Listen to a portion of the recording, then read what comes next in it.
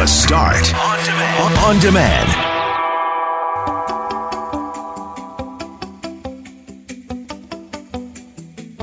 This might be the last great battle of the COVID pandemic. That's what Raywat Deonandan told us this morning on The Start. He's an epidemiologist at the University of Ottawa, and you will hear more of that conversation during this podcast. David Phillips joined us from Environment Canada to talk about the extreme cold and all the snow that we got.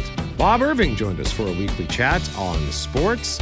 And speaking of sports, John Madden, the legendary football broadcaster and coach, has died at the age of 85. So we spoke about that and about our favorite television broadcasters. I'm Brett McGarry alongside Greg Mackling and Loren McNabb. Loren's back tomorrow. We are Mackling, McGarry, and McNabb. And this is the Wednesday, December 29th podcast for The Start.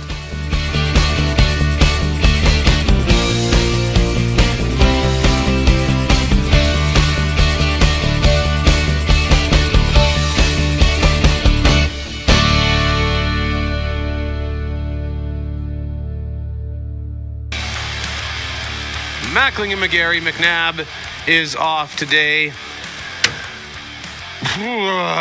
Where to begin? Snow, cold, testing lineups, restrictions, Jets games postponed. How was Christmas, Greg? Do we start there? We can start there if you want, but maybe you can just make that noise again over and over. Yeah, it's pretty cold. Thank goodness it's not super windy out there. I did go for my tea this morning and wanted to start one of my vehicles because I can't find the block heater cord, Brett. Oh. We got a new vehicle in our house a few weeks ago, and I called the dealership yesterday. Do I have a block heater on this thing? Because I can't find the cord. Nobody called me back. So I've taken to starting the vehicle every 8 or 9 hours. So I did that. And cleared off the vehicles and then went and got some tea. And I thought, oh, geez, it's kind of brisk. And thought if there was any sort of wind, it wouldn't be a lot of fun. But at the same time, thought it was not too bad without the wind. So there's that. But snow everywhere. Our good friend Eve sending us a picture this morning out on the roads, clearing us to a little bit more safety. And he says, Brett, there are already 40 cars in line on Nairn Avenue waiting to get tested at the COVID-19 testing center there. Oh boy, the lineup's already beginning. Well, hey, I mean, that's prudent, I suppose, if you want to get tested to get in line early so you don't potentially have to sit, because I know some people are sitting there for up to 6 hours, maybe longer. So we'll get into that in a little bit more in our next segment. But you mentioned Eve. He's out on the roads clearing our streets. And the plows were out en masse this morning. They were scraping the roads because I guess what happened is, it snowed and they cleared the streets, and then it snowed again and it started to cool off and the snow got hard. Some of the streets were super bumpy. The ruts were brutal in some spots, and that's no fault. I'm not pointing the finger anywhere. That was just the way the cookie crumbled with the various piles of snow that came down. So it was good to see the scrapers out. Although it was funny, and I started chuckling to myself, and then I thought, well, my cabbie probably isn't laughing right now because we pull up to Portage Avenue at Memorial, heading northbound, where we were about to turn right on Portage, just as one of the big scraper plows comes by and leaves a windrow. And then a second one came and made the windrow even bigger. So the guy in the truck beside us had no problem plowing through it, but my cab driver in his Prius, I thought we were going to get hung up, but he made it. So you weren't in one of those Hummer taxi cabs that Winnipeg's so famous for? No. I'll have to see if there's an option for that on the app. Request the Hummer taxi. No. Yeah.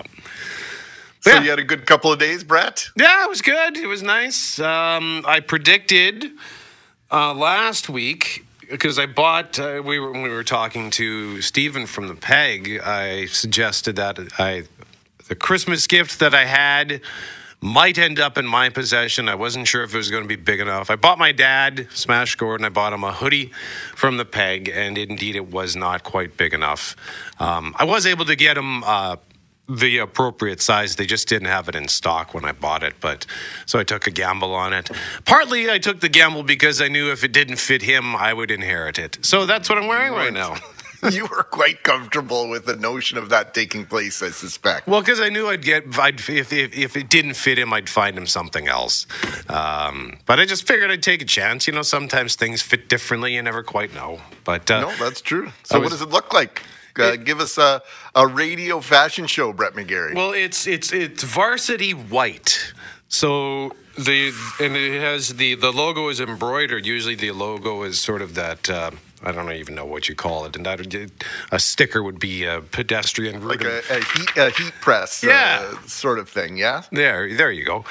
So this has a nice embroidered logo, and the fact that it's white is actually good because it's going to prevent me from going to the vending machine to buy things like Cheetos or a Kit Kat bar. Inevitably, whenever I have chocolate bars, it doesn't matter which chocolate bar, I always get it on myself. Yes. Just to get that little tiny piece that lands somewhere in your clothes and then smears all over the place. Yeah, well, you've been with me when I'm wearing a hockey jersey, and for years now, it has been my tradition, my move, if you like, to take off my hockey jersey whenever I'm eating anything, because inevitably, if I do not, it will end up on my jersey somehow, some way. So I'm with you, man, and I like the white as well. It just comes with so many challenges in terms of keeping it clean. And sometimes it's not your own fault. You get stuff splashed on you, sprayed on you. Who knows what happens when you're walking past someone. It almost seems as though somebody else could be having a chocolate bar and ends up on your sweatshirt. That's right. We had a situation a couple of months ago, in fact, where Joe Aiello from Power 97 was getting stuff smeared on his jeans because the person who was in the studio the night before had made a little bit of a mess. But I'm glad I have this sweater. It's super nice. It's super warm and super comfy. And I brought 2 bags just full of winter gear for my walk home. I've got my boots. Normally the bag just has my boots and like a pair of wind pants, but now it's boots in one bag, the other bag, long underwear, sweatpants, and snow pants, along with a toque and some giant mitts. Because, as you pointed out, thankfully, no wind, but I would not want to be outside for more than 5 minutes. No. Yeah, please do not misconstrue my comments on, this is kind of nice out.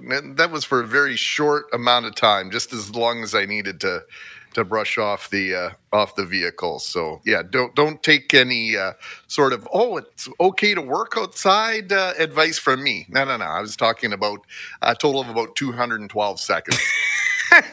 And then if that's how long you got to be outside, that's great. I mean, the no wind. Like, I don't mind walking in this as long as I'm bundled up and I'm minus 30 and no wind. I'll take that. But that's me going for a walk because I choose.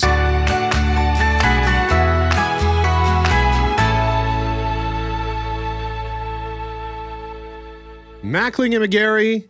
McNabb is off today. Matt Abra in for Jeff Forte. What song you playing there, Matt? I can't hear it. It's called Step Out by Dead Soft. Turn it up a bit. I want to hear I it. discovered this recently. Step Out? Yeah. By Dead Soft? Well, you know what? That song's apropos because if you're stuck in line for a COVID test, you probably want to step out of your car and run far away because yesterday, GMAC, I went to help my dad shovel snow and I avoided Nairn at all costs on the way out, eastbound. I took a completely different route. And on the way back, I was curious, so I thought, well, westbound traffic shouldn't be affected. And I don't know where the lineup for the COVID test began and where it ended and where just people stuck in traffic began. But that lineup was backed up to the McDonald's. So that's through I think the streets in between are Chester and Kent. But that's a long stretch of people lined up. That's a long time to be stuck in that lineup. Yeah, no question about it. And that lineup, I was out and about at 8 o'clock yesterday morning, Brett, at the Home Depot at Region and La Jamodiere. I had to meet up with my brother to exchange a couple of things. And I thought, I'm out and about now. So I took a drive eastbound down Nairn, and that lineup was almost to the Dufresne Furniture. And then I thought I'd check out the Main Street testing site, and it was lined up not quite to Main Street yet, but it was certainly on Charles all the way just about to Mountain. And Winnipeg Police Service would appreciate the media's assistance. This came at 1:38 yesterday afternoon. The media's assistance was requested that members of the public avoid traveling on Nairn Avenue eastbound from Watt Street, except for attendance at the COVID testing site there. We're experiencing traffic congestion in the area and request that people take alternate routes to avoid the area if possible, unless they're there for a test. And then we got a second note at 4:05, Brett. And where the police said they are requesting the media's assistance in advising members of the public that the COVID testing site on Nairn is at capacity and will not be taking any more persons for COVID tests unless they had an appointment already scheduled for today's date. So that first note, I don't know that I've ever seen a note like that from the police, I guess, as it pertains specifically to this situation. And then to have that follow-up note, I don't know why the Nairn site in particular seems to be the tricky one. I know the lineups on Route 90 have been busy as well, but I know a few people who have tried multiple times to go and get a test, and they finally just said, I'll just make an appointment somewhere else. And it worked out okay that way. So that might be the way to go at this point if you can wait for an appointment. Because I know if you get an appointment, it sounds like you're in and out in 5-10 minutes, Greg. Well, yeah, I hadn't heard that. That's good to know, but you're still waiting multiple days for those test results, and we're not alone in this. I've been watching news from all across North America over the last couple of days, and in the U.S., they're having issues. There was a story on CFL. Funny how that seeps in. I've got the 2019 Grey Cup on my TV in front of me right now. On the overnight news here on CJOB is what I'm trying to say. They were talking about how some COVID testing sites in British Columbia were closed unexpectedly. That had more to do with weather than anything else out there. So there are situations. The lineups for testing are absolutely everywhere. And of course, people trying to get their hands on those coveted rapid tests. That's right. And again, as per Eve this morning already, as of 15 minutes ago, 40 cars waiting to get tested at the site on Nairn. So let us know what you're seeing at the various testing sites. 204-780-6868.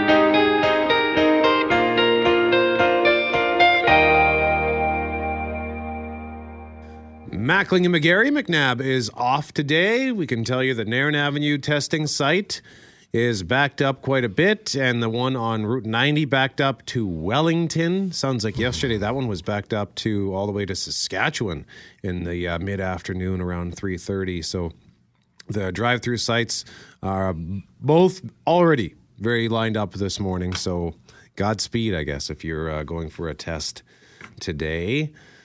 What else are you going to say, right? Yeah. Other than good luck. And somebody was asking, has anybody run out of gas in those lineups? And I've seen at least one or two pictures over the last several days on social media or video of people filling up with jerry cans. So you'll want to probably make sure you have a full tank. Wow. If you're heading out to one of those testing sites, you don't want to run out of gas today. That's for darn sure. What happens if you got to go to the bathroom? Oh boy, that was my experience the first time around. And I'm over 50 now, Brett. And so I need a washroom a little more often than the younger version of myself might need it. And to do some interesting dancing, let's say, because there were no washrooms available at the Main Street site. That was back in the summer. I think it was just before the August long weekend of, oh my gosh, we're going back to 2020 now, right? So, yeah. But I think there are porta potties available closer to the testing sites. I'm sure our listeners know. 204-780-6868. And can you imagine if you've got kids with you? Uh-huh. Worse than a road trip to Brandon. All right. So, hey, let us know what you're seeing out there. 204-780-6868. We thank you very much for joining us this morning on The Start. And right now, GMAC, I first learned of this based on your text message this morning as it pertains to real television legend. That's right. John Madden, the Super Bowl winning head coach of the Oakland Raiders and legendary NFL broadcaster died unexpectedly Tuesday morning. He was 85 years old. Here's more from CNN. I have never worked a day in my life. I went from player to coach to a broadcaster, and I am the luckiest guy in the world. Super Bowl winning coach, pioneering broadcaster, video game icon. A larger-than-life personality, John Madden was by any definition a true original. During his 30-year broadcasting career, Madden was widely considered the voice of the National Football League. You have to attack them with the pass, and you have to attack them deep with the pass. His passionate way of calling games with unique catchphrases, Packers came out, they went boom, and they got 10 points. and a love for using a telestrator helped explain the game to hardcore and casual fans across America. He called NFL games for all 4 major networks, announcing 11 Super Bowls and earning 16 sports Emmys during his time in the broadcast booth. Madden's NFL playing career was short-lived. He was drafted in 1958 by the Philadelphia Eagles, but a knee injury cut it all short.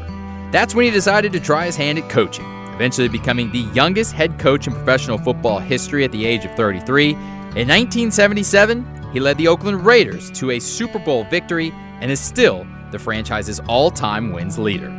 Madden was inducted into the Pro Football Hall of Fame for his coaching career in 2006. Boom! Tough acting, acting. Madden was a television advertiser's dream, becoming the pitch man for numerous brands. Let me tell you, Ace is a place for me. In 1988, Madden entered the video game world, lending his voice and name to what's now called Madden NFL. You know, anything that goes that far, that fast, ought to have dinner and an in-flight movie. His video game is still the most popular football video game ever, selling more than 100 million copies worldwide. Whether it was his video game, his broadcasting career, or as a Hall of Fame coach, his passion for the game is what will always be remembered. Some of us think maybe we will be immortal, that we'll live forever, but when you really think about it, we're not going to be. But I say this, through this bust, with these guys, in that hall, we will be forever. You're a big video game guy, Brett. John Madden, I think for a lot of non-football fans, is the voice of football through that Madden video game. Over 130 million copies of that game has been sold, and that was as of 2018. That was the latest number I could find, $4 billion worth. So John Madden, highly responsible, I think, for a lot of individuals who maybe were into video games, becoming somewhat expert about the different players and how plays are developed in the NFL and how to build franchises, all the different things you could do in the video games. And Madden was first approached in 94 about that game, but he wouldn't put his name on it till he thought it was as good as it could be. It took EA Sports 4 years to develop that game before he could say, yep, boom, let's go with that. I'm just looking at the graphical evolution of Madden, and the gameplay now in these sports games is so insane. And the cool thing about NFL game, I mean, they're all great, but the cool thing about the NFL, I wish that they used, and maybe I'm wrong on this, but the first place I remember seeing this camera angle was in the XFL, was where they have that camera on the crane that sort of go, or the rope that kind of goes overhead, where it's where they're behind the play, so you can actually see the lanes opening up and stuff, because you miss a lot of that when you're watching it from the side on TV. But when you're playing the game, by the looks of it, at least the more newer ones, puts you right down behind the quarterback in the middle of the action. So that allows you to experience the NFL in a way that you just can't on television. Yeah, well, I've said this before. My boys absolutely love the NBA. They've been to exactly one NBA game, a preseason game that took place here in Winnipeg between the Timberwolves and the Raptors years ago. Nice. But it's been the video games that's allowed them to really explore the game and for them to understand how the game works. So John Madden, just, he was revolutionary on so many fronts as a broadcaster, as a coach. He was a real player's coach. He only had 3 rules, he said, in football in terms of coaching. And they were just very simple rules. And basically on Sunday, all he asked was go out and give everything that you have. And the guy's record, 103 wins, 32 losses, 7 ties, a winning percentage of 76.3% in the regular season. Overall, he was 112, 39, and 7, an absolute legend. And of course, he didn't like to fly, much like Bob Irving, who will join us later on this morning. We'll get Knuckles and his thoughts on John Madden and the legacy he leaves behind. And Bob's going to join us coming up at 8:35. A reminder that David Phillips from Environment Canada joins us at 9:05. And we have a text here from somebody saying, I'm third in line at the King Edward testing site. I got here at 5:10 this morning. So, oh boy, good luck to you. At least hopefully you'll be out of there by 7:30, maybe 7:45 after they open their doors at 7.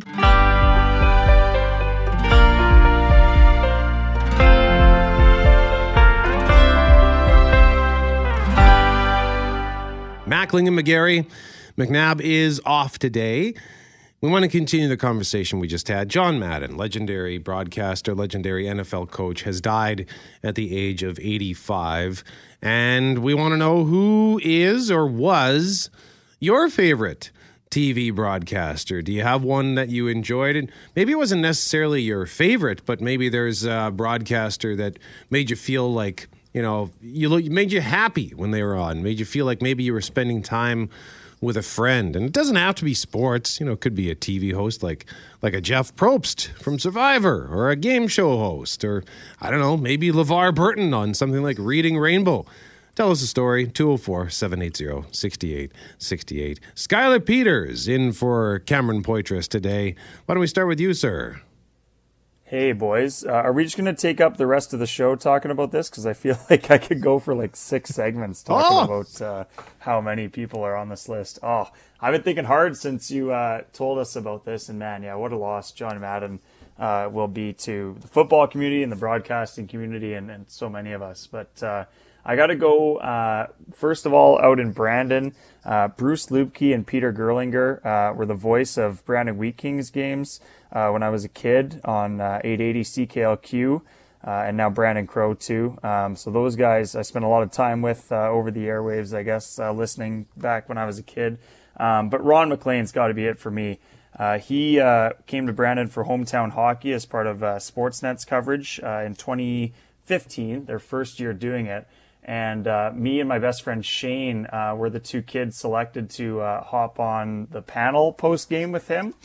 And it was just an incredible experience. It was blistering cold. It was like minus 35, and we got to sit in the truck with Ron, watched the third period of the Canucks and Detroit Red Wings game. And he was just like a hockey encyclopedia. This guy knew absolutely everything. He was so nice to Shane and I. And then we got to hop on Sportsnet after and do the 3 stars. And that was the reason I applied for journalism school at Lethbridge College, and probably the reason I'm here today. So there's no other at the top of the list for me other than Mr. Ron McLean. So we'll be writing angry letters to Ron McLean blaming him for you? Is that yes. what you're saying? Yeah. Thanks a lot, Ron. That's awesome, Skylar. I had no idea. That's a neat story. Jeff Braun, what about you? My go-to in this one is always David Letterman. He was, not only is he literally one of the funniest people to have ever lived, he was a staggeringly good broadcaster. He made something, like hosting a talk show is not a natural state of anything, and he made that look so simple and so easy and so natural. And all you got to do is watch any other talk show, and you can see the seams pretty easily, especially. Like, I don't know how Jay Leno beat him in the ratings for all those years, because Jay Leno came off as a clunky robot, and Dave was just smooth. He was so natural at it, and it was a wonder to behold almost every night. I miss him dearly. It was one of my favorite shows of all time. Is he still doing that show on Netflix? I don't think so. I haven't seen it for a while, but I don't know if that's a pandemic thing or what, but who knows. All right. Oh yeah, he was so good. Matt Aber, what about you? Well, during the dark times when there was no Winnipeg Jets, I kind of gravitated over towards the Pittsburgh Penguins, and I really got into the play-by-play of Mr. Mike Lang, who was he was their TV guy, and then he was their radio guy. But some of you might remember he was famous for his Langisms. And he just said the most absurd, ridiculous things all the time whenever something good happened. Silly, Sydney. Yeah. Scratch my back with a hacksaw. He scores a goal. And when they won the Stanley Cup, he said, Lord Stanley, get me a brandy. Like, he just said the most ridiculous things, and I just ate it up, and I loved it. And yeah, he just really brought some gravitas to that game. Oh my goodness, you could go on for hours with these Langisms, but I will leave it there. Oh well, I'll do one more. He's smiling like a butcher's dog. That dog would be happy, picture, doesn't it? That's great, Matt. Mackling, what about you? Brett, I told you I was up very early this morning, and I was watching 30 for 30 on John Daly, which was absolutely exceptional. I've seen it a couple of times now, but immediately following was the 1990 Grey Cup featuring the Blue Bombers and the Edmonton football team. The Bombers won 50-11, but at the helm of the broadcast was the legendary Don Whitman. And any game Don called, any event he called, was memorable just for how professional he was, how accurate it was, how he encapsulated things. But in a very, as excited as he got, he always kept it within the lines, I thought, and was just easily the best television sports broadcaster in Canadian history. Scott Oak is a close second for me, but Don Whitman, everything from his call of Ben Johnson's ultimately fruitless run for a gold medal in Seoul in '88 to Donovan Bailey's track and field, football, hockey. Of course, he worked on CJOB for a time as well as a commentator, color commentator here on our radio station. So Don Whitman gets my vote. All right, and for me, it would be Skylar. Definitely won't remember this music, but Greg, you'll remember this. Written by John Tesh. Yeah, John Tesh from Entertainment Tonight wrote the NBA on NBC theme. So I've spent years watching basketball on NBC, and my favorite team...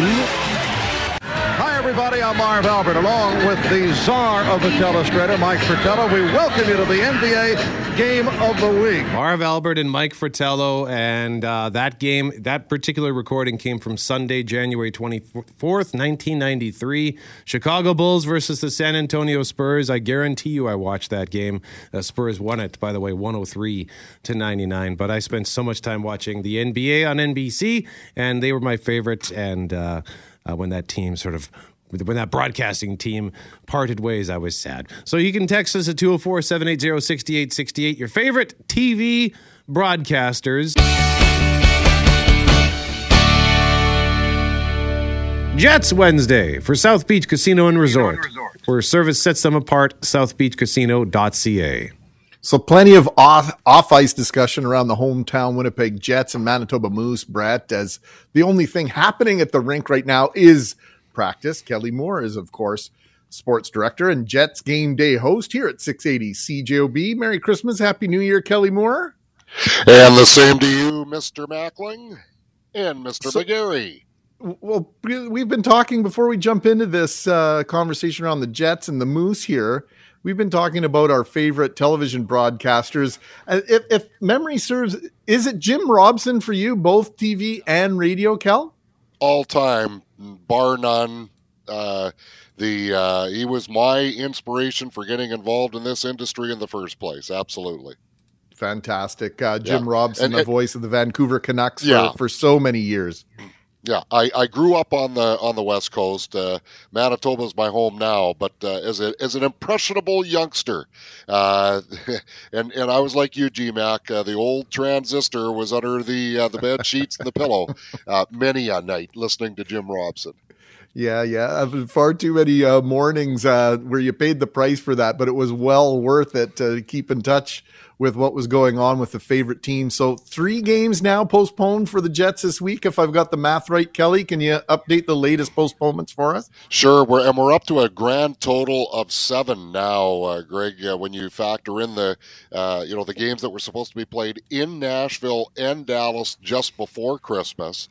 And then, of course, the home games against Minnesota and Chicago were postponed. That Chicago game was supposed to be played tonight. And then yesterday, the league announced that they were going to postpone a total of 9 games involving Canadian-based teams, 10 overall, but 9 of them because of attendance restrictions in Canada. And 3 of those 9 games involve the Jets. Their Friday night visit to Calgary on New Year's Eve will no longer be played on the date that it was intended. And then there are also a couple of home games early in the new year, guys. On Saturday, January 8th, the first ever visit by the Seattle Kraken, and then Monday, January the 10th, against the Minnesota Wild. If the Jets had played those games as scheduled, there wouldn't have been anybody in the stands as a result of these current restrictions that we're under from Manitoba Health. So the league had decided that enough revenue was lost last year playing in empty arenas. They're going to do their best to reallocate those games during what was supposed to be the Olympic break. So then how are the Jets taking advantage of this time as Dave Lowry, for example, gets some bonus time to put his fingerprints on his team? No kidding, Mr. McGarry. No kidding. Yeah, they practiced the last 3 days, actually, and I wasn't able to be there. I am, in full disclosure, I'm just awaiting COVID test results going back to Christmas Eve. So we've been isolating ever since then. So, but I've been following along through various contacts, and they were industrious practices. As the players, Paul Stastny mentioned yesterday, if you can't play, then you certainly need to practice as if you were playing. So from that point of view, it's been a benefit. I guess from the other point of view, Andrew Kopp and Christian Vesalainen have been in COVID protocol since December 21st. They're not considered eligible by the team to return until January the 2nd. So this break in the action kind of benefits the Jets from that perspective as well, because those 2 guys will be eligible to return when the Jets play next on Sunday afternoon in Vegas, barring any further changes. And boy, that's that has to be the appropriate disclaimer right now with what's been going on. And also, if those games are moved to the Olympic break, which we presume they will be, then there's a good chance Blake Wheeler might be back playing by then. Yeah, it's interesting how all these machinations of the schedule may work out for the benefit of the Jets here, Kelly. And obviously, we hope that everything turns out a-okay for you and everyone in your household. Didn't realize you were waiting for test results here. So Godspeed, my friend. Jets defenseman Neil Pionk had quite the adventure getting back to Winnipeg after spending some time at home in Minnesota over the Christmas break. You want to share that with us, Kel? Oh man, I'll tell you, they might be referring to him as John Candy, although I don't know if any of the players would catch on to that or not. Yeah, he had gone down to his hometown of Hermantown, Minnesota, to spend the holidays, and had scheduled a COVID test for December the 23rd, because you have to have a negative test within 72 hours of re-entering Canada. So he thought he had all his bases covered, took the test on December the 23rd, but thought, you know what, I better drive as close to the border as I possibly can, just to make sure when the test results come through that I'm not losing any hours, because it's about a 4.5 hour drive from Hermantown to Grand Forks. So he kept on referencing we. So I'm going to speculate that it was he and his fiance who he was referring to. So anyway, they arrived in Grand Forks on Christmas Day. There were no tests available.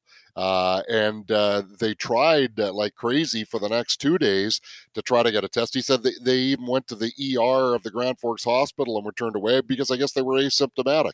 They finally found a pharmacy on Monday, December the 27th, that could do a 30-minute turnaround on the results. So once they had the results, they were able to get across the border. But then, of course, they had to drive the other 90 minutes up 75 in a virtual blizzard. So the end story is, after an unscheduled 2-day pit stop in Grand Forks, they finally arrived in Winnipeg just right around lunchtime, I guess it was. Neil did skate on his own at 1:30 that day, but yesterday, the 28th, he practiced with the team and got an earful, but he was okay with that. Teammates are the best and the worst, eh, Cal? Oh, well, yeah. It's, there's no doubt about it that they were all fretting that, he was going to be okay, because, as you guys well know, the conditions on Monday were absolutely horrendous. But by the same token, though, I mean, you can't let a teammate off the hook. So some of the samples included, you have a nice break, go somewhere warm, have lots of fun. And hey, the Manitoba Moose, they've also had to press pause on the schedule, including the ever-popular New Year's Eve game. When are the Moose going to get back on the ice for some game action? Well, as it stands right now, and the last I looked, their January 2nd and 4th games versus Iowa are still scheduled to be played. Now, they would have to be played in an empty arena, but to the best of my knowledge, those games have not been postponed by the American Hockey League yet. It's such a fluid situation that you're always adding disclaimers, and there's this there's this kind of tacit, things could change, but for the time being, those games are still scheduled to be played on Sunday afternoon at 2, and next Tuesday evening at 4 o'clock against the Iowa Wild. Kelly Moore, thank you for making some time for us this morning. Hope you're feeling better soon, and we look forward to getting back to some normalcy as it pertains to the National Hockey League schedule. Yeah, isn't that the truth? Yeah, but you know what? You just roll with the punches, guys. That's all you can do.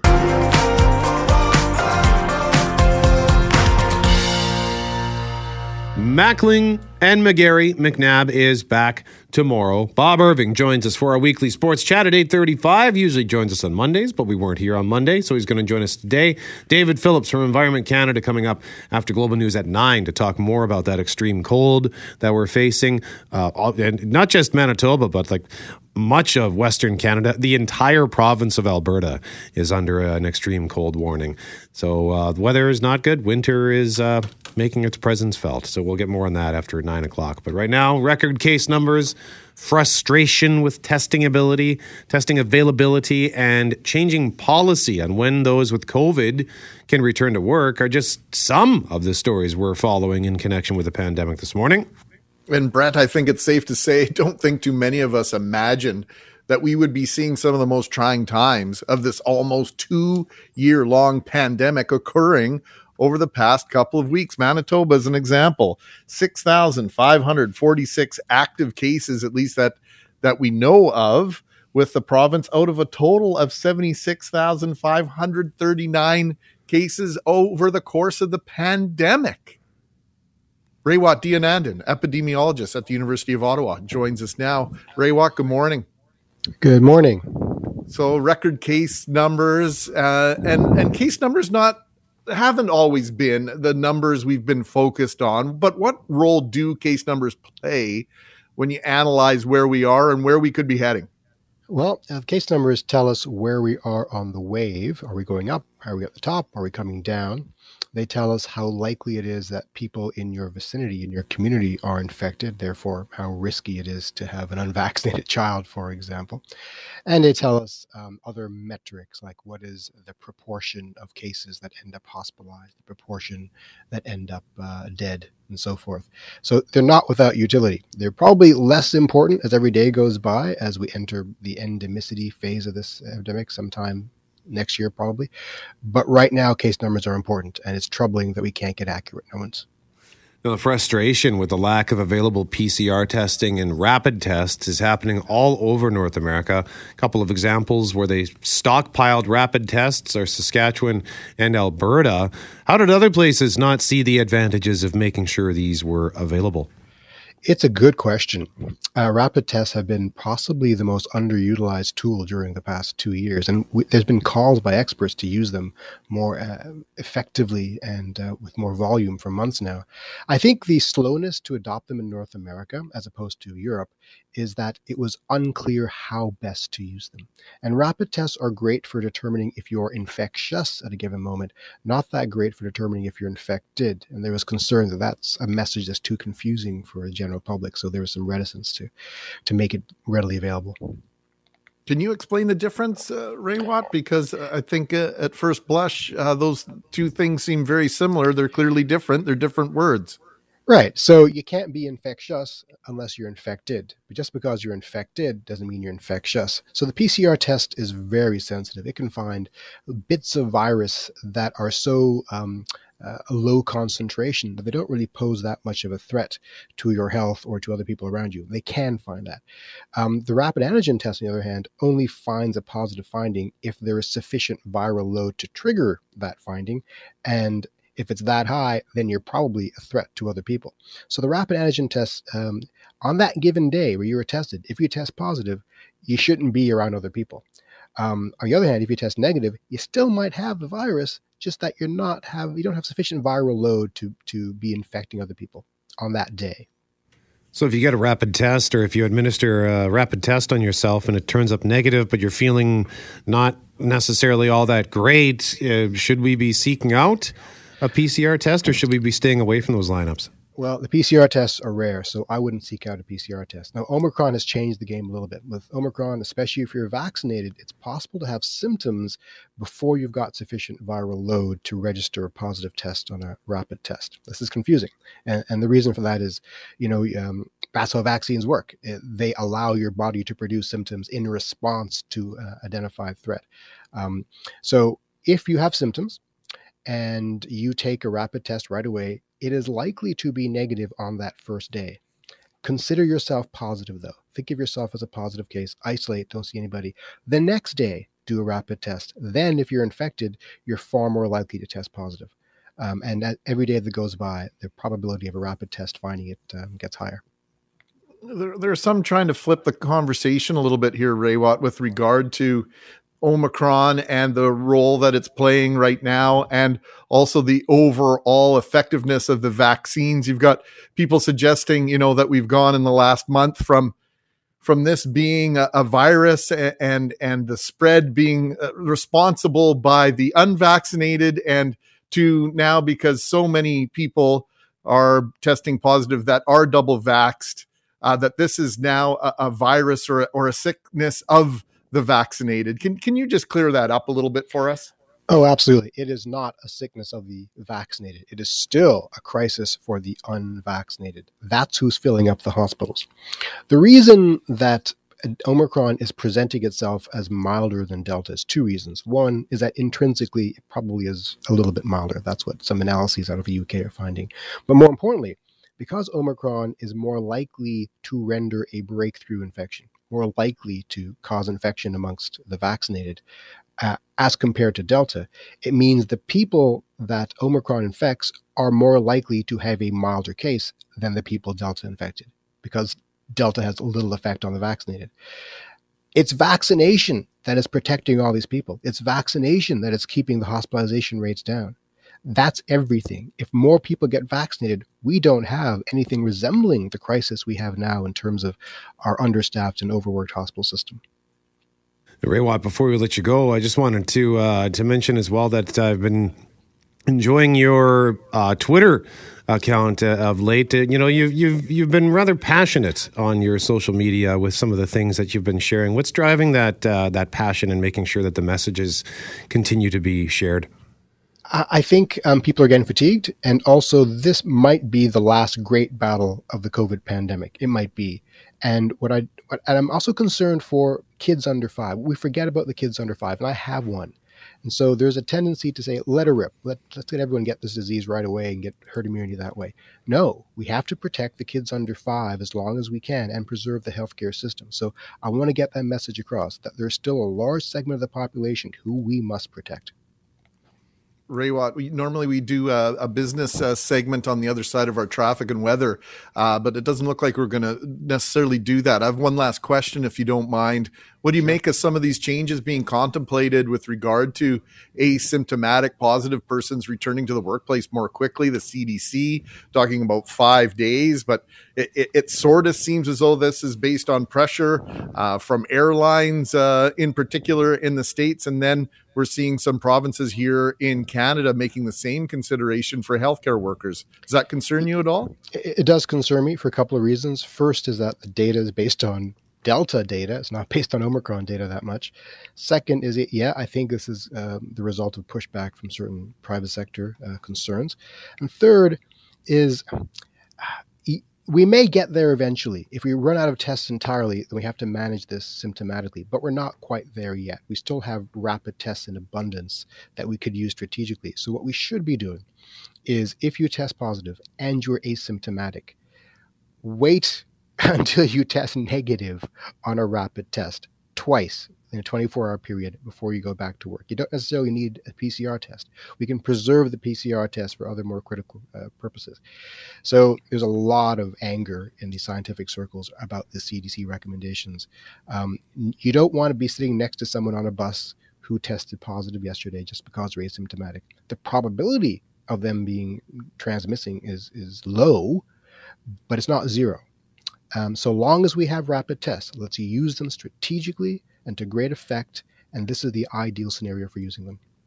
Raywat Dionand, an epidemiologist at the University of Ottawa, joining us live on 680 CJOB. Raywat, thank you very much. We appreciate this. It's my pleasure. Thank you. Mackling and McNabb is off today. She will be back tomorrow. Just want to give a shout and thanks to our engineer, Mike.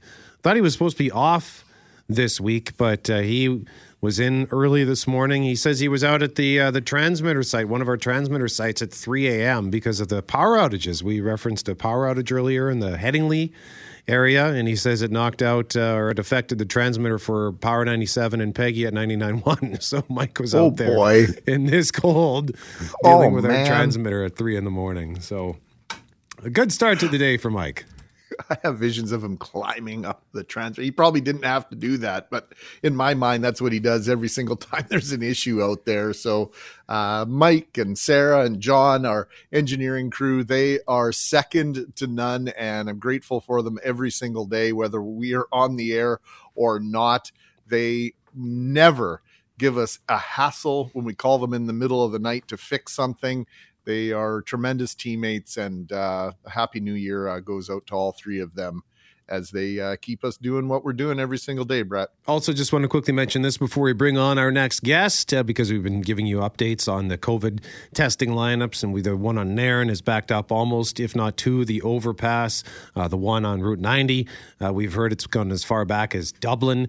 And somebody weighing in on the one at Research Road, just off of Chancellor Matheson.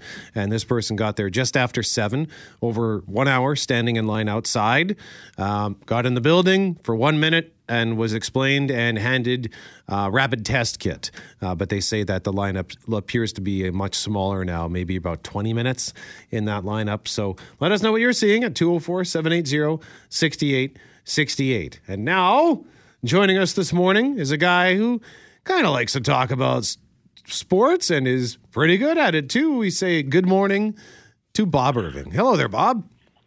Good morning, you guys. I'm in Charleswood, and the power's out, and the temperature's rapidly dropping in our house, so I might be heading out the door and jumping in a car and going somewhere after I do this. But maybe Manitoba Hydro can, get working on it and get the power back up here in Charleswood. Yeah, it looks like there are roughly 340 people affected by that particular outage, so hopefully not too much longer there, Bob.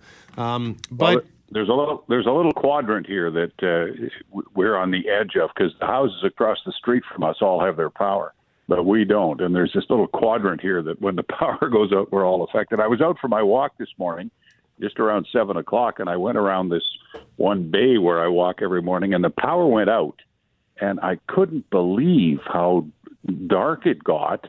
And I'm walking along, and I couldn't even see where I was walking because the street lights and everything went out. And it was just kind of an eerie, weird experience. I was able to stumble along and then get to a point where the power, a point in the area where the power was on, and I could see again. But it was kind of a strange experience. And hey, Bob, I think we have an opening for news reporters at Global News if you're looking for something to do. No, it's okay. Okay. And how was the sidewalk situation? Have they been cleared? Well, we don't have sidewalks in Charleswood, so you walk on the street, right? And the streets haven't been cleared yet. Well, the main ones have, but most of the side ones haven't. As it is the way across the city, I'm sure. All right, so let's talk some sports here. Bob, thank you for that. That you painted a really kind of a neat picture. It would have been sort of fun to be out there at that time. But the Winnipeg Jets, given the postponements that they're facing, they're getting some bonus time with their new head coach. Yeah, I guess that's the positive, Brett, to the whole thing. I heard Kelly at 7:35 talking about what they're going through and all the games that have been postponed and possibly more to come, and they do have a window to make those up without putting a lot of extra strain on the players, and that's that Olympic window in February. But challenging times because the players now will have gone a long period of time without playing, and I suppose if you believe that practice can make you better, and most coaches do believe that, and players to a lesser degree, they can improve on some things. But I know they're all itching to get back out there and play, and you just don't know where this is going to end. There will undoubtedly be more postponements / cancellations of NHL games. You look at the way the numbers are escalating, the COVID numbers, the Omicron numbers in the U.S., and, they had some NHL games in American cities last night, but at what point do they decide that these might not be the best things to stage at this point? There was a great tweet this morning from Jack Todd, who used to write in the Montreal Gazette. He says the U.S. will have 300,000 cases and 2,000 deaths today, and we're still seeing both college and NFL games with tens of thousands of unmasked fans screaming in packed stadiums. And we all know that the Americans take a different view of this than we do, but I thought that was a great tweet, and it just makes you wonder if the cases keep multiplying the way they are, what effect does it have on the NFL?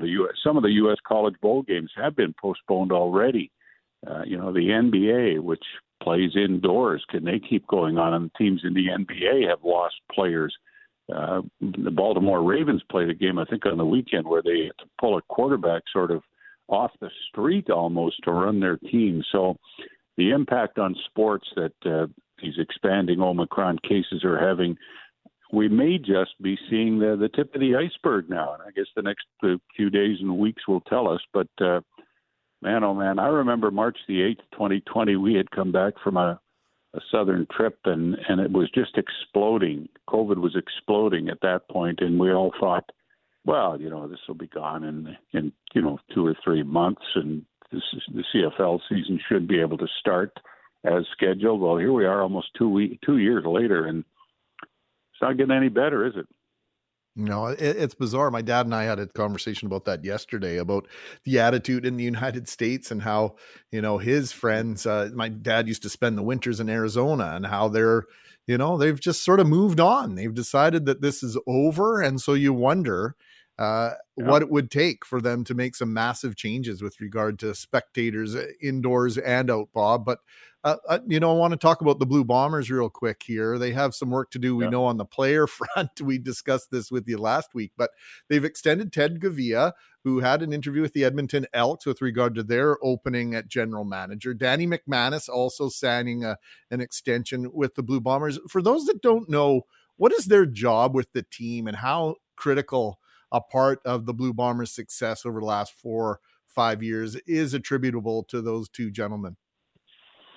Well, they both hold the title, Greg, of assistant general managers to Kyle Walters. They are the guys who find the talent out there, the American talent in particular. And Danny McManus is responsible for that. Ted Gouveia as well, although he works to a degree on the Canadian content.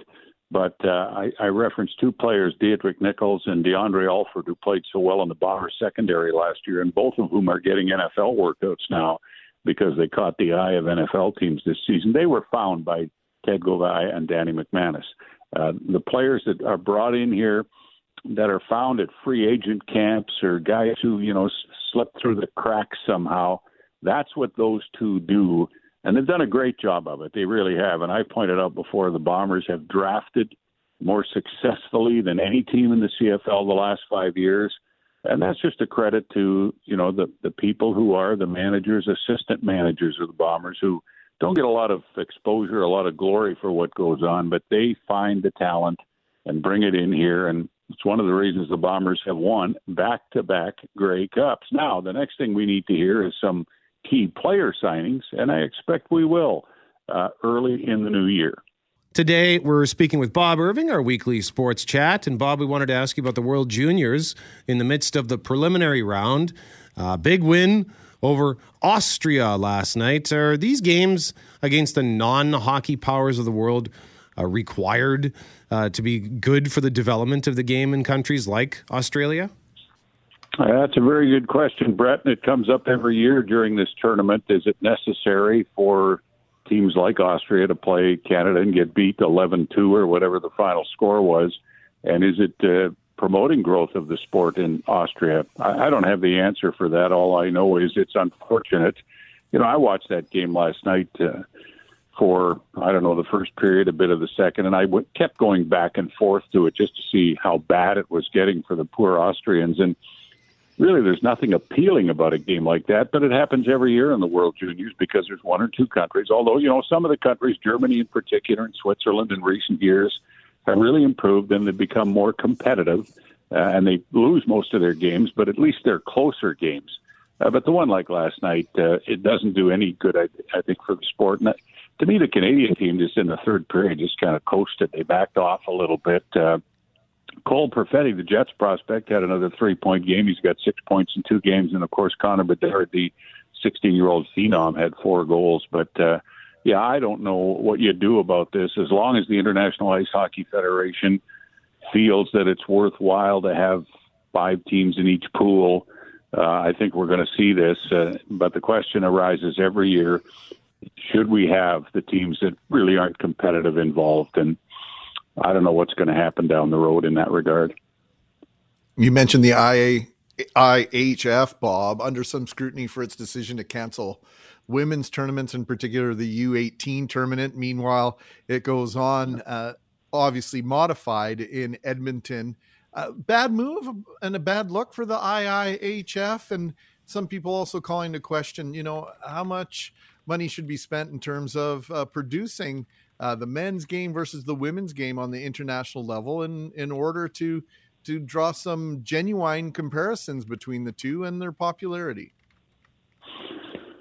Well, the International Ice Hockey Federation really is under the microscope now in terms of that decision. And I suppose to a large degree, and this is what a lot of people feel, it comes down to money. The World Junior tournament is World Junior men's tournament is a very successful economic tournament. It raises a lot of money, although not so much now this year because they've had to reduce capacities for crowds in the games in Alberta.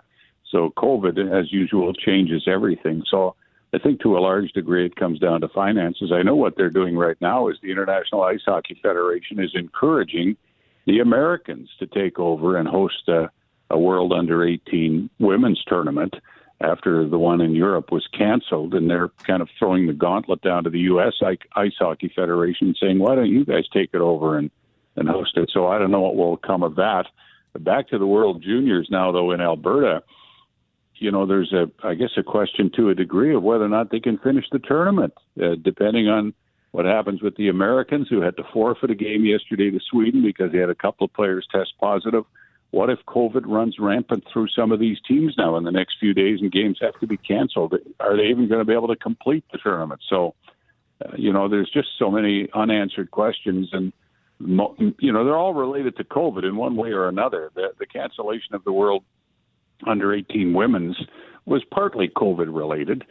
So, it just is altering everything in the world. I was thinking, too, if I might just go off in another direction about curling. They had to cancel the Canadian mixed doubles curling in Portage-la-Prairie that was to start this week. And what about the Scotties and the Brier, which are coming up here very soon now? I think if you look down the road, the Scotties are supposed to start late in January, and I think in Thunder Bay.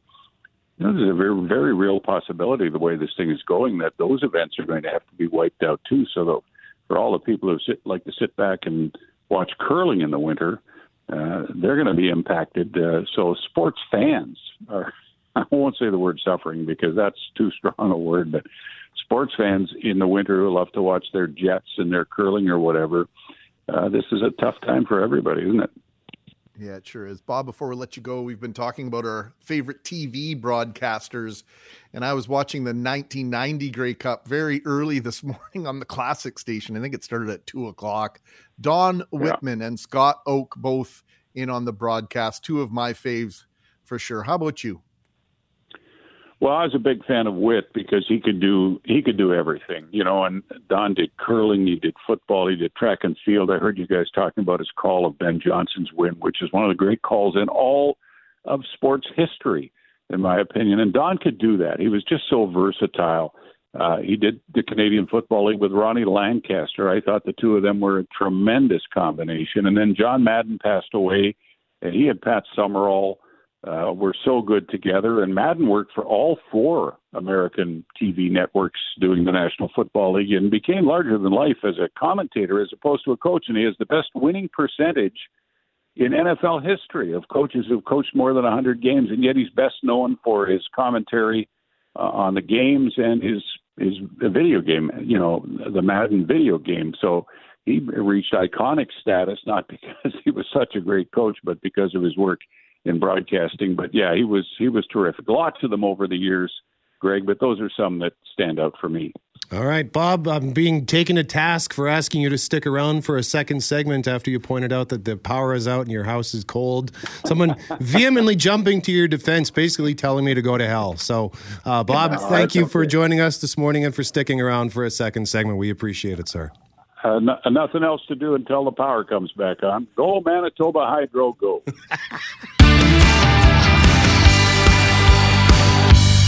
Mackling and McNabb is off today. She'll be back tomorrow and Friday. And then Greg's going to be off tomorrow and Friday. That's right, Greg? You're just in for the one day and then it's back off for another 5 days? Greg, are you there?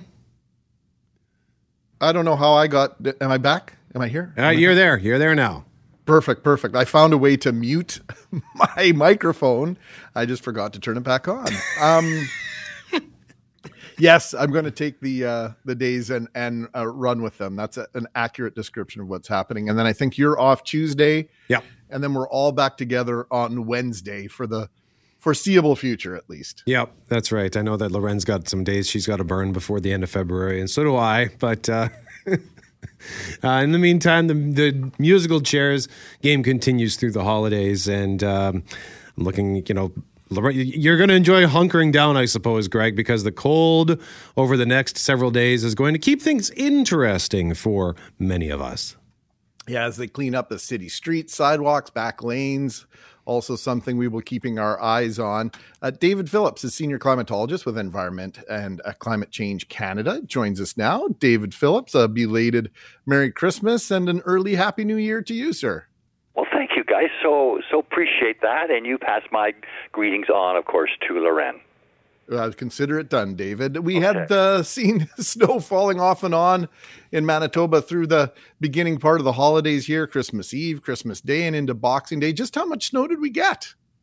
Well, I mean, it was a welcomed amount of snow. First of all, it also kept the cold around. I mean, Monday it was like minus 10 in Winnipeg. I mean, that's 3 degrees warmer than normal, and you're hearing about all that cold. You were left out of the cold. And then, of course, yesterday, wow, that was a real cold day, the coldest of the winter. But that's going to be topped by today, where you see highs of 13 degrees colder than you normally expect, and we'll see a minus 34 probably tomorrow morning. But you got that snow, and a system from Montana came through and brought across to the province anywhere from 18 centimeters in Brandon. I think in Winnipeg, I mean, you can vary from one part of the city to the other. I think anywhere from between 10 and 20 centimeters of snow fell, and so that was a real pick-me-up type of event, and because we need that, and of course we see the snow sitting on the ground right now in many parts of Winnipeg, maybe about 20, 23, 24 centimeters of snow. So some of that has settled. The new snow that came on Boxing Day and on Monday, but hey, it's certainly welcome, guys. And how does this snowfall affect our moisture deficit? Well, it's a good point. I mean, every little flake of snow is good news, and when you look at the year, I looked at I'm always keeping track of that deficit. How much do we have to make up? And really, the last 3 months, guys, have really been a godsend for ranchers and farmers and anybody wanting that moisture. Because when I looked at the numbers this year, we know that the drought, the moisture deficit is going on for 2-3 years. But if you just look at 2021, from January to September, there was about a deficit of about 140 millimeters. So that is what's short of what you normally would have got in that 9 months. But in the last 3 months, October, November, December, snowfall totals have been about maybe 40% more than you normally would get, and precipitation, the snow melted plus any rain, would be about 60% more than normal. So of that 140 millimeters of deficit, you've made up over 50 millimeters. So you're headed in the right direction. I mean, I said earlier that you need a monsoon. Well, you're not going to get a monsoon to correct that deficit, but we are moving in the right direction, because these are really sometimes the driest times in the wintertime. It's just too cold. There's not much moisture. So I think that system that came through Boxing Day was really kind of a Christmas gift for people who really depend on that moisture. So we think it will be our models, and we're never very good, guys, with our precipitation forecasts and long term over 2 months, 3 months. But they're all saying, more than normal, and with cooler than normal, it means maybe more snow. So you're going to also be in better shape, shoveling, plowing, and pushing the snow. But that's going to be the benefit of that will be felt in the spring, and not so much that there's going to be flood issues, but certainly a good amount of moisture for the soil that needs it. If you don't recognize his voice, David Phillips is our guest, senior climatologist with ECCC. And, next on the agenda, you touched on it, cold. We have that extreme cold warning in effect right now. How long is that extreme cold going to stick around, David? Well, you shouldn't feel that you've been really brutalized like people in Alberta, Saskatchewan, and parts of British Columbia. We have now extreme cold warnings out for Western Canada, from covering 5 provinces and including Ontario and 1 territory. So it is, and see, the guys, like the cold is like, it's so thick and it's so dense that it's hard to kick it out. It's hard to displace it, and it just sits there. Like I think like a sumo wrestler, and you just can't move it. It's immovable, and so it's come finally now to Manitoba. Although this morning I saw the warmest spot in the province was Churchill, so go figure that out. But anyways, I think that certainly it looks like the cold is going to, we're in for the long haul. I think that we see a bit of a warm-up on Sunday where it's minus 15 instead of minus 13, so hey, that's a couple of degrees below normal, but certainly not the 12 or 13 degrees. And places out west in Edmonton and Calgary, they were more like 24 degrees colder than normal, not a dozen degrees colder than normal. So I think you should feel lucky that it's been a little later. We had such a warm September, October, November, and even December, guys. I mean, you won't believe this, but it's actually still a warmer than normal right now. If you stuck a thermometer in December into Winnipeg, it would say, oh, we're still warmer than normal, another warm up. Now, I think that's going to change. The next 3 days will make it probably about a half a degree cooler than normal, but not like the 6 or 7 degrees colder than normal in places to the west. So my sense is the January forecast looks colder than normal, but you're already acclimatized to it. It won't be something brutal. But here's a hope that we follow normals, because in a sense, we've 2/3 of the Januaries in Winnipeg have had a January thaw. So, to think about the fact that you could get melting and not freezing, thawing and not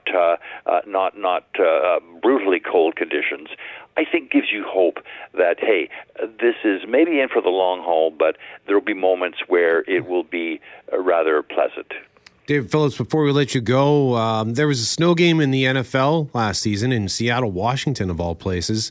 Several major highways and interstates closed in the western states. And at Lake Tahoe, there was so much snow at the ski resort, they actually had to shut things down for a couple of days. So we're just wondering, what sort of weather oddities might Mother Nature have under her sleeve for the final few days of 2021?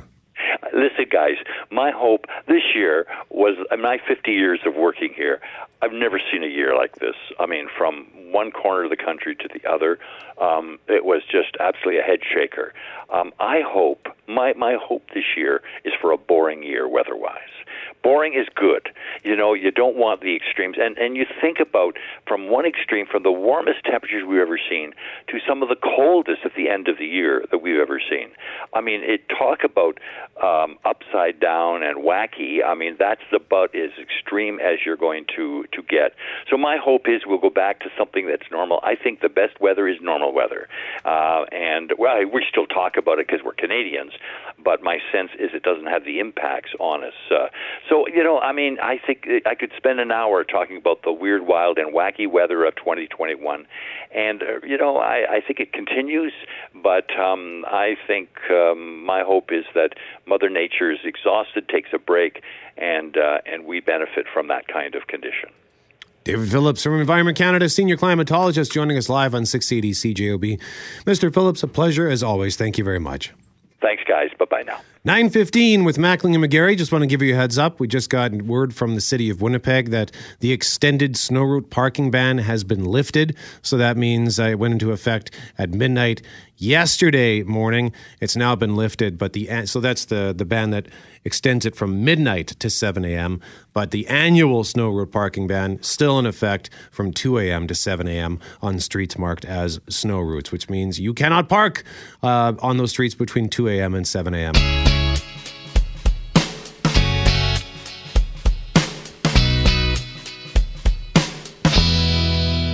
Extreme cold warning in effect for most of southern Manitoba, including the city of Winnipeg. Mainly sunny today with a high of -26. A few clouds tonight down to -34. The wind chill around -44. Mainly cloudy tomorrow. Good chance of flurries with a high of -23. Friday, sunny and -26. At the Forks, it's -29. Feels like -37. And at the airport, pretty similar. You know what? I've got Churchill open here because David Phillips said Churchill was the warmest spot in Manitoba. -17 in Churchill. In Winnipeg at the airport, it's -30. Feels like -42 outside 680 CJOB. I was curious to know what it was. That warning does not apply to northern Manitoba. It applies only to southern Manitoba. So let's head north. Head north, young man. Head north. So the pandemic has opened our eyes to many aspects of the economy we may have otherwise always taken for granted. And I think at the top of that list may be a term that I, quite frankly, have not heard more of than I have in the last year or so, and that's supply chain. Yeah, how about this one? Just-in-time delivery, Brett. Just-in-time delivery? Mm-hmm. Yeah. Can you even count on that anymore? No, I don't know if you can, and unless there are certain places bringing your food, including your pizza and other food. Other aspects of the global supply chain have been disrupted by the pandemic, including that just-in-time delivery for manufacturers. One of the first vivid real-world impacts, I think, Brett, of increased demand during the pandemic in this part of the world was the cost of lumber. Brent Bellamy, architect and creative director at Number 10, columnist, Winnipeg Free Press, urbanist, and proud Winnipegger, joins us now. Good morning, Brent. Good morning. So what have we learned during the pandemic when it comes to housing construction and its dependence on the global supply chain? Yeah, I think you're right. With we sort of got an eye opener on the cost of wood. I think everyone was a year ago, sort of looking at that hole in the fence or in the deck or at the cottage and wanting to do some renovations, and they headed off to the lumber store and noticed that a 2x4 was 10 times more expensive than it was last year. So imagine trying to build a 6-story wood frame building, in Osborne Village, or having pretty much every building component go through its cost spike or being unavailable. Buildings have thousands of different components that come from all over the world, and it's been a really crazy time to try to meet the extreme demand. Like, people are ready to build. There's a lot of pent-up investment opportunity, and people are looking to upsize their homes and all this, and so there's real demand for construction, and it's really struggling with all the challenges of not just the pandemic, but climate change and other issues that we're seeing in the world today. Might we see more conversion of office towers into apartments or condos, like we've seen, for example, at 433 Main Street, or even the former Medical Arts Building?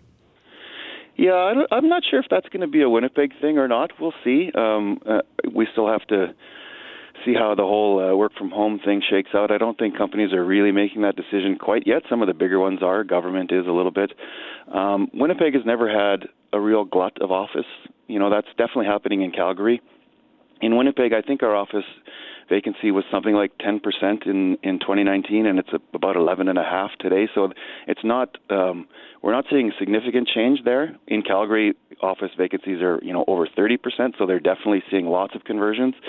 Like you say, at Main and Bannatyne is an amazing example of what the future could be. It was a 16-story office building from the 80s. It's where where you go get your passport, the passport offices. And they've switched it to 10 stories of apartment buildings, rental apartments, 5 stories of office, and then a ground floor of commercial. So it's really an amazing mixed-use building that I think could be the future. I don't know if we'll see wholesale changes of, the Richardson building becoming residential in Winnipeg, but there'll be small little bits like that for sure. And we'll see what happens when if this thing ever does end, how the landscape, the office landscape, sort of shakes out in the end. But we'll see. I don't really see huge change in Winnipeg, but, we'll see what happens. Yeah, well, that's sort of the MO in this part of the world. Slow and steady wins the race. In terms of winning the race for more availability of opportunities to live downtown, Brent, in the East Exchange, is another large project underway where they're integrating a new build with a heritage building. Do you see a turning point coming? I just keep feeling as though we're missing out on what was supposed to be the extra benefit of having as many people live downtown as do, in particular in the East Exchange. You were talking about that mixed use sort of development. And it just feels as though the retail development, the street level activity just hasn't come around with regard to the brand new construction and the conversions in the East Exchange. Am I out to lunch on that? No, you definitely are. Downtown Winnipeg was steaming along really nicely, and population was growing. Not just downtown, even like if you look at surrounding neighborhoods like Osborne Village, it's booming, and was before the pandemic. And the pandemic screeched everything to a halt. But I do think I'm optimistic. I'm really optimistic, actually. I went 2 years being really sort of sad about the future and worried that all those gains we've had in the last 20 years are just going to be totally reversed, and we're going to be right back to the days of looking to build Portage Place again to save the world. But I'm optimistic today, and I'll tell you why I'm the most optimistic is because I've heard from several property owners that I mentioned that we don't have a glut of office space, but we do have a glut of surface parking lots. That is the one thing that Winnipeg does really well, downtown Winnipeg. And I've heard from several people that the economics of parking lots have changed. They used to just be cash cows, and why would you ever develop on a surface parking lot when you pay low taxes, there's low maintenance costs, and high demand? That's changed, and parking lot owners are now looking for opportunities to develop because they're looking for a higher and better use and better return on that piece of land. And that to me is really exciting. And if we can sort of dovetail our government programs and incentives for, building back downtown better and building the inner city stronger, if we can dovetail with that opportunity, I think it's something that we could look back on this as the time when the inner city really changed and we've started to fill in. I think we only need to fill in about 10 major parking lots in downtown, and the whole place could be a different place. To me, that's the biggest sort of reason downtown isn't vibrant, is because of the surface parking. And I think there's a real opportunity now in this unique situation where people aren't coming back, there's not the same demand for parking, to really change what the future of the downtown is. So that does give me some excitement. It's a bit of a weird thing, and I'm not used to being excited when everyone else is not. I'm usually a pessimist, but I do see that as a a great opportunity. Brent Bellamy. Jump in? Oh, go ahead, Greg. Go ahead, Brett. No, I just please. wanted to No, go. jump in quick at the three, with 360 Main and 42 stories of rental properties coming online. Edison Properties investing in that former Manitoba housing project on Smith Street. Is there still a demand? It feels as though anytime a project actually gets built, Brent, it's successful. Yep. It is, and I think there's going to be more. I think downtown is going to, what downtown is going to change. We've been talking about this for a long time. It can't just be office space. It has to be a neighborhood, and I think we're going to see that beginning to happen. And we were getting close, honestly, with new development. This year, more residential units. I'd like to say homes, actually. More homes will open downtown than in the history of downtown this year, coming out of the pandemic. So I think we're on the precipice of some change, and there's some really good programs coming, to bring downtown back. And I think if we can dovetail those programs, I know there's really smart people working on them, with the needs and with the demand of what people want, I think there's a great opportunity to look back in 5 years and say this was the spark that we for 2 years we were sad about it and depressed, but this was the spark that changed downtown Winnipeg forever, and I'm really hopeful that happens. How does the prioritization of sidewalk clearing in the winter, how does that create more livable cities if we look at the areas like downtown or elsewhere in the city? Yeah, there was an interesting poll in the Free Press for Winnipeggers asking if they think we should prioritize more sidewalks or more streets for snow clearing, and it was a very predictable response. The neighborhoods, people that live in the neighborhoods don't really have sidewalks, thought that we shouldn't prioritize sidewalks, and people in the inner city and downtown thought the exact opposite, that sidewalks should be prioritized. And, it's really, when you live in a central neighborhood, you're walking, you're using your feet, and honestly, even a lot of times your bike more often than a car. You're going grocery shopping, you're going, to the store or whatever, or even just for a walk.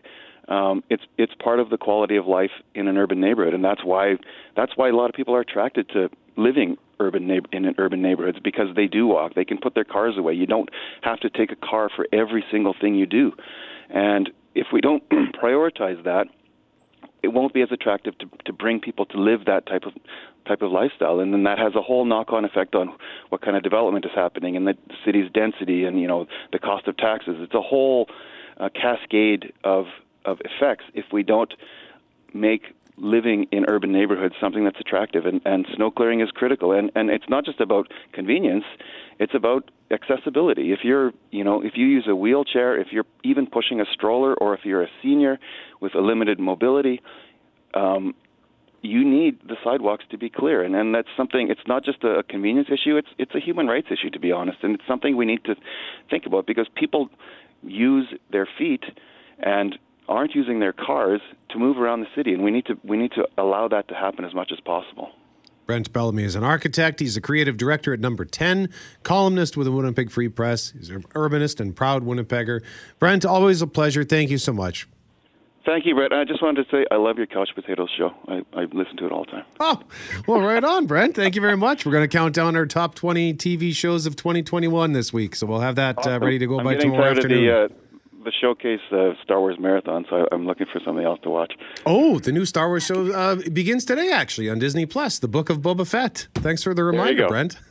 Awesome. Thanks very much, guys.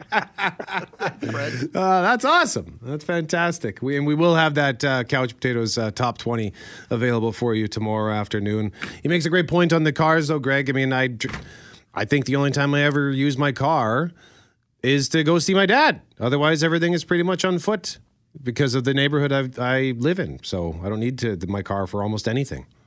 I think a lot more people would like that option as well, Brett. And if Brent is correct, we might see a lot more of those options come to market. That'd be fantastic in my estimation.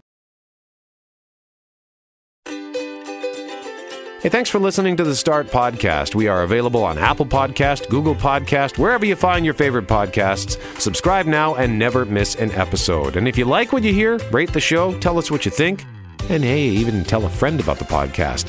Be sure to follow us on Twitter and Instagram. Greg is at GMACWPG, that's GMACK WPG. I am at Brett McGarry, BRETTMEGARRY.